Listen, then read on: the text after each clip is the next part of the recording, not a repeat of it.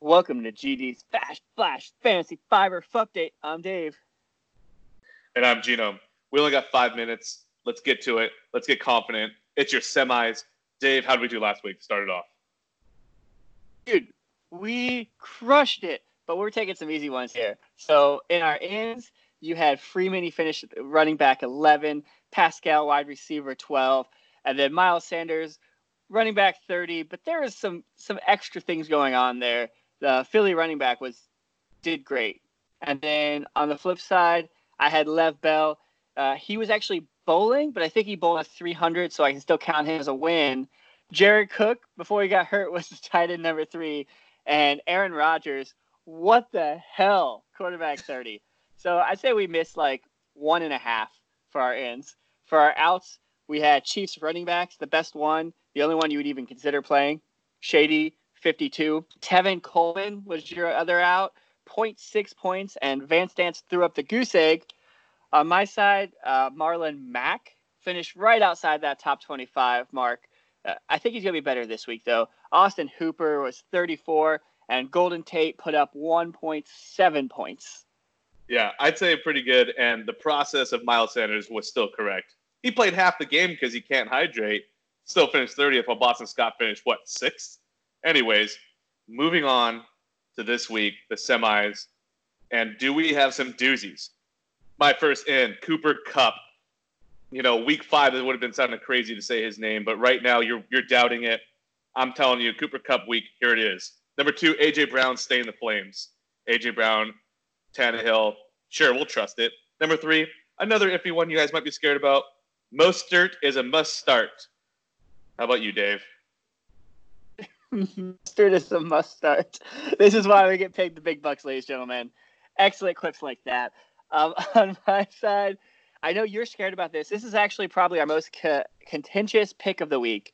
Njoku against the Cards. What do you see? Why do you have him as an out when I have him as an in? Same reason why I had Vance McDonald as an out last week, and that came true, didn't it? It's not a magic wand that every tight end is going to do well. It's every tight end that has the opportunity. I don't think Njoku is going to have it this week.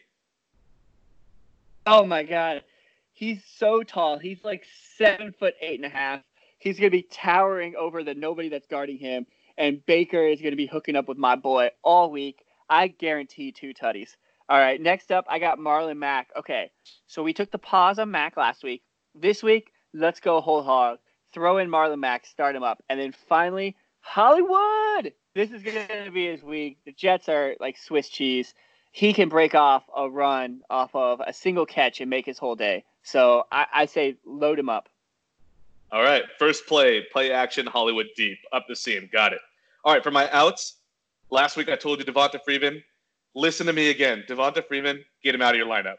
Number 2, Mike Williams, back-to-back baller games. Mike Williams, see ya.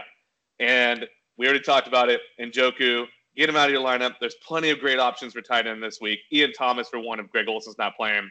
Get Njoku out of there. Oh, man, agree to disagree. All right, this one's my out. So this one is directly to you, Brian Katowski, if you're listening. Do not play Aaron Rodgers. For the love of 0-7 now or never. I know that Tom Brady's your backup, but get him out of your lineup. Number 2, all of my wide receivers. Thanks to Jeffrey going down and Calvin Ridley. Right now I'm starting DK Metcalf against the game. They won't need to throw the ball. And then also maybe Robbie Anderson, maybe Cole Beasley. Just none of them. None of them are good. And then finally John Brown. So Buffalo will win this game against Pittsburgh, but Pittsburgh is taking away the number 1 wide receiver option against everybody. So I suspect John Brown is going to have a very quiet day. I got a little faith in DK Metcalf. I think he's going to be okay as a wide receiver 2 for you. As a wide receiver 2? Well, that's all the time we have today, folks. Good luck out there. Have a good week. See ya. See ya.